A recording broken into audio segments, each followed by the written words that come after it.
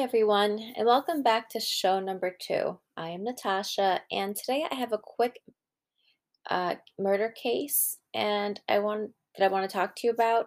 And it's not quick from lack of research or anything like that, but there isn't much information out there about it. But before I get into it, just wanted to say that I hope everyone had a great week and Thanksgiving. Sorry for the little noises behind. I forgot to put my computer on. Do not disturb. But yeah, I hope you had a great Thanksgiving and a great week. And I had a little quaint dinner with my family for Thanksgiving, and I wanted to eat a lot. But when the time came, I don't know if some of you have experienced this, but after cooking so much, I just didn't really feel like eating anymore. But I did eat, and the food was great. Um, Brittany is still on vacation, having a great time. So today I'm just talking to you all. And today I'm going to be talking about the case of Jill-Lyn Euto.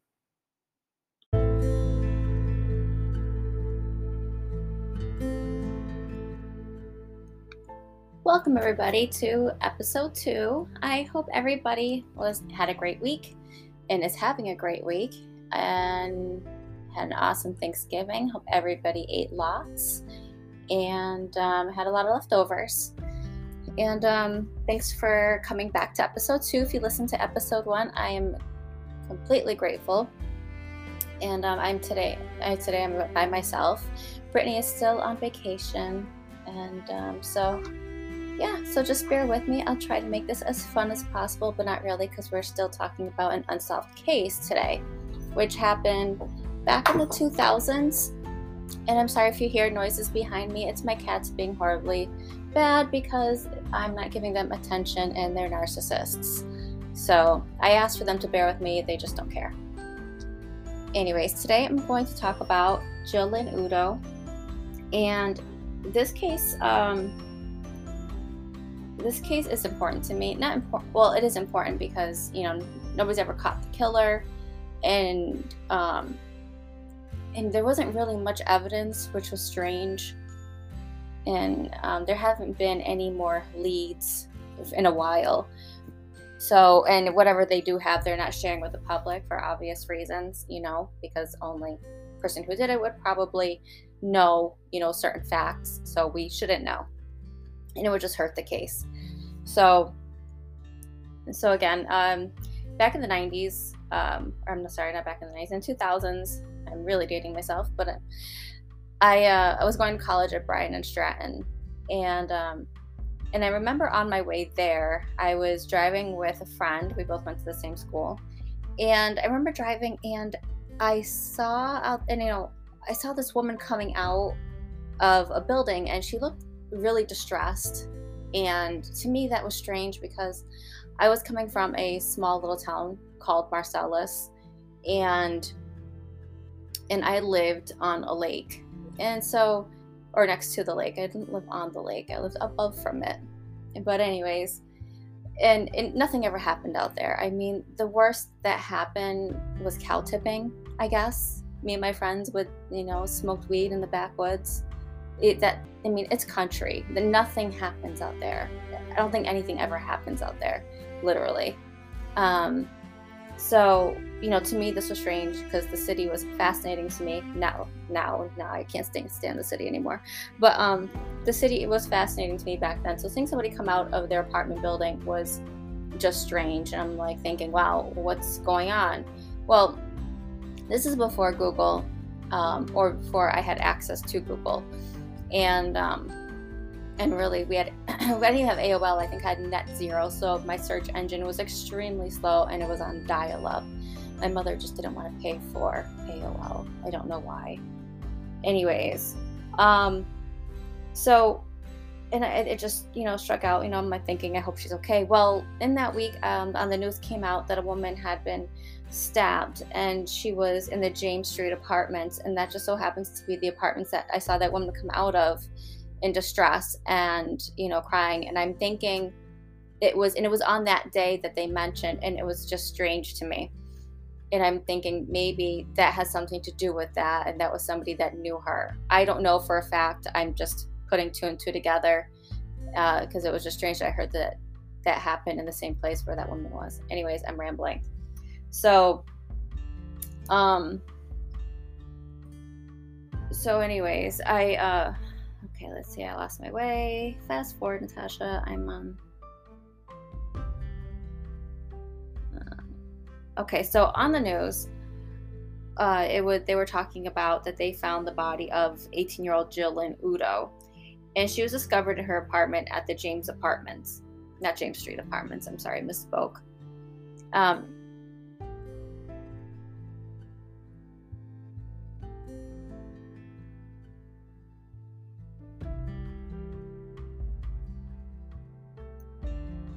Okay, start over, Natasha. Okay, so when I found out about the case, and I just put two and two together, Jill-Lyn Euto was the woman that was stabbed. She was 18 years old.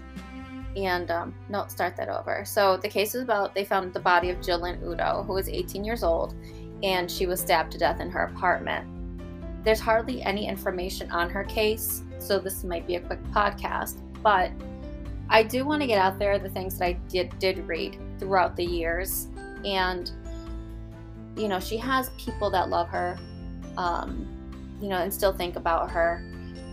And I had to go through Reddit, Facebook pages, and Google to try and gather as much information as possible, and also fact check to make sure what I was reading was correct. And so let me just talk about Jill-Lyn Euto for a little bit. She was born on March 20th, 1982 in Syracuse, New York, to Joanne Browning. And Jill's father's never mentioned in any documents, and he never showed up to her funeral or memorial. Jill was living in Colorado Springs when she was in high school, but due to the gun control at that time, Joanne Browning decided to move back to Syracuse, New York. Unfortunately, the curriculum in New York schools is vastly different. Some might say it's a little tough. I went to school in New York. I don't know. I passed. I graduated. That's all I can say. I think they just wanted me out of their school. But anyways. But to catch up and graduate, Jill would have to retake 2 years of high school. And so she was like, you know what, it's just high school. And really, high school is just high school. It gives you like a base level of what you might need in life. And to be honest with you, I don't think it does give you anything that you need in life. I mean, let's be honest, they should have other classes like, you know, well, not then, but now they should have coding and finances and, you know, how to survive in life when you become on your own. But that's off topic. Anyways, I keep saying anyways a lot, so I'm sorry. I will work on that. Jill seemed to have a plan for her life, so instead she received a GED. Awesome for her. And after that, she went to get a job at Aeropostale and Shoppingtown Mall. That mall is now desolate.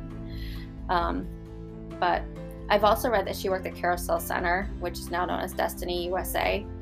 And then her and her mother, they went apartment searching because she wanted to be on her own. She's 18. And I get it. When I was 18, I left my house. And I was like, you know what? I don't need this. I can do my own thing. I had a whole plan in my head that with my own money that I was going to live the life. Yeah, okay. Life was like, haha.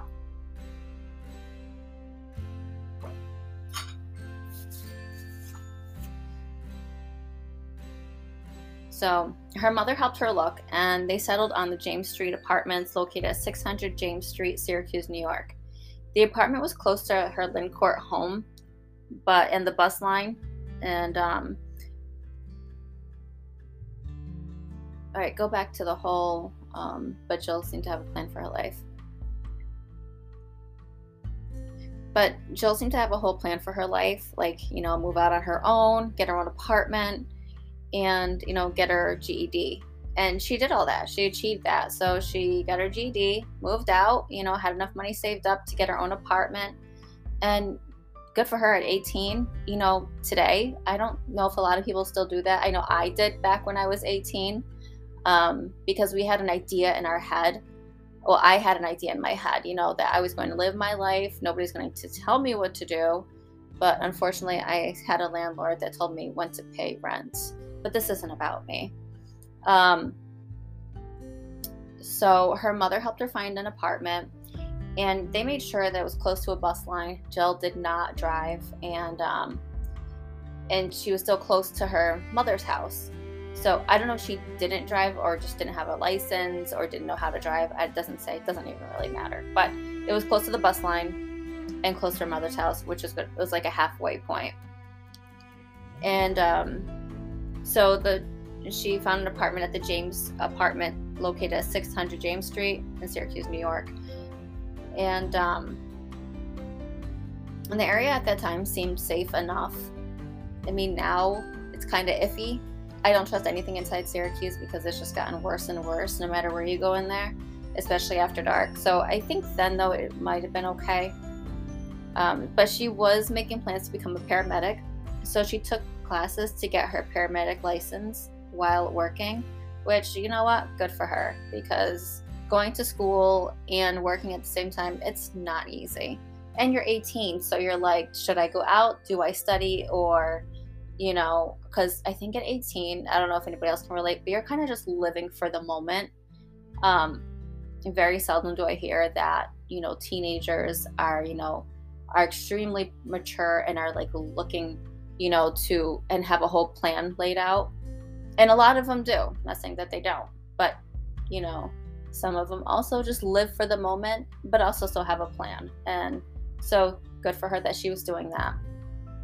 But unfortunately, on March 28th, 2001, Jill's life came to an end. She spoke with her mother, Joanne, that day to go and watch the Super Bowl game with her family. So this was on a Sunday, but she never showed up. And Joanne, the mother, figured she went out with friends, and so she didn't worry. She's probably like, oh, you know, she went out with friends instead of coming to hang out with her family, which, you know, sometimes it's more fun to go hang out with your friends. You know, you can drink, talk whatever you want. You know, it's not as, you know, you don't have to like watch anything or watch how you are, you know, with your friends. So her mother didn't worry. But on Monday, Joanne still didn't hear from Jill. So she called her job, and they said Jill never showed up for work. And Joanne and Jenna, which is Jill's younger sister, they headed over to the apartment. Now, I guess, you know, Jill didn't miss work, so of course they're alarmed that she wouldn't show up, which is the first thing when people, you know, do. If like here you don't go to work and you go to work all the time, because not only do you have to, but you're a stickler for just being on time because you're a good person. But yeah, she didn't show up, so they went over to her apartment, and when Joanne got there, Jill's door was unlocked, and the doors are always locked. This is again on James Street, so not horrible, but it's not the like deep country where you know your neighbor and their entire family and you don't have to worry about anything. What her mother and sister saw was that of a horror scene. Joanne was in a state of shock, and she subconsciously called 911 while Jenna was banging on doors and screaming for help. But nobody came out and nobody answered their door. The only living thing was Jill's dog, which Joanne was holding for comfort. But I read that the dog was like extremely quiet, and I think whimpering, like it knew, the dog knows what happened. This poor dog saw everything that happened. So it's just poor thing, you know. Dogs are, I feel like sometimes are like little tiny humans. They are just as empathetic, and they understand negative energy, and they understand negative things that happen. I don't care if they're a big dog or a small dog. Energy is energy. So, and it's also strange to me nobody opened their door. I mean, I understand this is James Street, and people on the street, you know, some crazy person can go in, but if you have a person banging on every door, I mean, come on, be a good person and poke your head out, grab the pepper spray if you have to, but say, hey, what's wrong? Or call 911 and say, hey, there's a lunatic outside my door, because you have no idea what's going on. But do something. Don't just be an asshole and stay inside your house or your apartment. That's baloney. Anyways. But whoever killed Jill used a knife from the kitchen, and with that knife, they slit her throat and stabbed her multiple times. It was estimated that she was killed between 12 p.m. and 3 p.m. Police were asked if she was sexually assaulted, but they would not comment on that. Police have not publicly named any suspects or given much detail. I believe they're still holding on to hope that the guilty person might divulge a clue that was not released to the public, They fortunately collected DNA evidence in 2016, they collected DNA evidence, sorry, I misspoke. But in 2016, a DNA profile was built, but nothing has come of it yet, and there haven't been any hits in the database. So I'm not sure. I didn't look up if there are any laws, if any criminals have to submit their DNA, but if somebody's a criminal or got booked for anything, I think they should submit their DNA, because if this person who killed Jill, I'm pretty sure they've done some other offenses. Somebody just goes and kills somebody and then is an angel the entire time. That it's unheard of, I think. Or maybe it's not, or maybe it was like a crime of passion kind of thing that they didn't say about her having any boyfriends or anything like that. So I'm assuming that A, this is somebody she knew, and B, somebody wasn't planning on doing what they did because they used a weapon from her house, or maybe she fought back and instead of using their hands, they had to use a weapon instead. Not 100% sure, obviously, because it's still, it's still unsolved. But, if they're a criminal, people are coming in, being booked, take their DNA sample. I'm pretty sure this killer would have been caught by now if you have a profile and if that criminal had been processed. So, anyways, Joanne, Jill's mother, went on a mission for the rest of her life trying to solve her daughter's murder. She had Lamar billboards. Lamar is a company here that put up the billboards. I'm not sure how it is in other states, but they own the billboards here. And they're expensive. We have a business, and trying to put up a big billboard with just our company monthly is like $2,500 or more, something like that. It's ridiculous. But Lamar billboards did donate 2 of them to post the $13,000 reward for information that led to a conviction, which awesome for Lamar. She also went on the Montel Williams show and Sally Jesse Raphael show to talk about the murder of her daughter. So again, this is back in the 2000s where talk shows were the thing. And also called the police station every day for an update. This woman was relentless. Then on February 2nd, 2002, Jill-Lyn Euto's case was profiled on America's Most Wanted. Sadly, none of her efforts worked, and still no one came forward, and there were no more clues. So, she did the most. Anything you could possibly do to try to find a killer or try to bring light to this case, she did. So, it wasn't for a lack of trying. It was a lack of evidence, a lack of information that was out there, and a lack of knowing anything at that moment. Because, again, it doesn't say if she had any enemies. She was a good girl. She did everything she was supposed to do. So it was just strange how just one day her door's unlocked and she's murdered. Grievously on October 25th, 2007, Joanne fell 15 feet off the roof of Tobin's garage and landed on her head. And while working, she miscalculated her step. Sadly, there was too much head trauma and she was taken off life support on October 28th, 2007 at 11:30 in University Hospital. Joanne was only 51 years old and she was buried in the same cemetery as her daughter. Jill's sister and uncle are now keeping up with the case in hopes they can solve it in their lifetime. So, now here are my theories and personal thoughts. The layout of the building had a few exits. According to a Reddit post by Lamb Quinn, they stated that they lived either in the same apartment or next to it. The walls are very thin, and they could hear the neighbors and the people outside the door. This apartment was on the 6th floor with 6 to 8 apartments with doors facing each other. The exits are the front stairwell, the back stairwell, and the elevator. The front stairwell is well lit and the quickest way to leave. The elevator is very old, very slow, and has some maintenance issues. The back stairwell is closed off but leads to the laundry and garbage room. The garbage room has an exit to the outside. So it has multiple exits that you can escape from. But again, this would have to be somebody who had a plan to get out of one of these and would have to know the layout of the place, or they would have to live next to her, or just do it out of surprise. I don't even want to say the thoughts in my head of how they could have done this, because I'm pretty sure you have an imagination if you're listening to this. And if you've watched enough true crime, you can probably speculate how he could have done that, or how the person could have done this without her making a noise. Or if the two people next to her apartment just weren't home. After reading everything that I read, I questioned how not one person heard anything. So someone posted that it was a Super Bowl Sunday and the TVs could have been loud. But according to how the crime scene was described, there must have been a struggle. And let's face it, a scream is a scream. And how about her dog? I'm pretty sure he was barking. So barking and a scream, and still no one heard that, and nothing was taken. So it wasn't a robbery. So what was the killing for? My thoughts are that she was stalked. She was unknowingly stalked and followed while possibly walking her dog. She was followed into her apartment, explaining the non-forced entry, and then was assaulted. She could have fought back, and the assailant, getting caught off guard, grabbed her kitchen knife and killed her. Now, again, when the police, I don't know if you remember, in the beginning, the police were asked if she was sexually assaulted, but they didn't give a response of yes or no. So we're not sure, but stalking could be an idea. It could be a crime of passion, which I had mentioned before.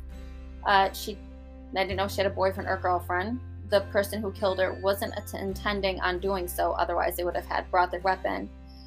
And were her friends questioned, and was she in a disagreement with any of them? So again, none of this is publicly stated, so I don't know. Or C, someone from the building. The first two theories would have had to know the layout of the building to escape, but if someone lived next to her, then they could just quickly go back to their apartment. So I don't know if they interrogated or asked questions to the two other apartment people, to the other people in the other two apartments right next to her, or even across from her or surrounding her. But I would have, looked in their backgrounds. Everybody's a suspect at this point. I mean, every single person, because you don't have one person in mind, so anybody I would think you would have in mind.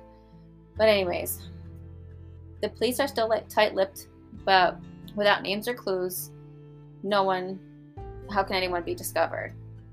The pattern in which this happened could have happened elsewhere, almost happened to someone else. No one can compare their situation surrounding this case if they have nothing to go off of. So this is it. This is all the information I gathered off any possible on Wikipedia, off their references, so you can see there's not a lot out there, and there's not a lot to go off of. And there are no suspects named, and even on Reddit, nobody has an idea, any names of any suspects out there. So I hope that they do have people in mind, and I hope that in the lifetime of Jill-Lyn Euto's family, that they do capture somebody, or I hope the person that does, even if they're not captured, I hope that they have horrible karma in their life, and nothing goes right. I hope nothing goes right in their life, because you do not deserve to be forgiven at all for this. You took away a life of a woman who was 18 years old, had everything going for her, and had a bright future of ideas of things she wanted to accomplish, and you took that away for only God knows why. But you do not deserve to live, because you took somebody else's life, and you took somebody else's loved one. You took their sister away, took their daughter away. You are a horrible, horrible, shitty person. And I hope you rot in hell when the time comes for you. So, anyways, that is my podcast for today. It is very short, and I am sorry. But I do want to thank you again for listening. And I hope you attend next time. Hopefully Brittany will be back from her vacation, and we'll have something a little bit longer and a little bit more fun for you. Until then, you have a great week, and a great night, and a great life. Bye.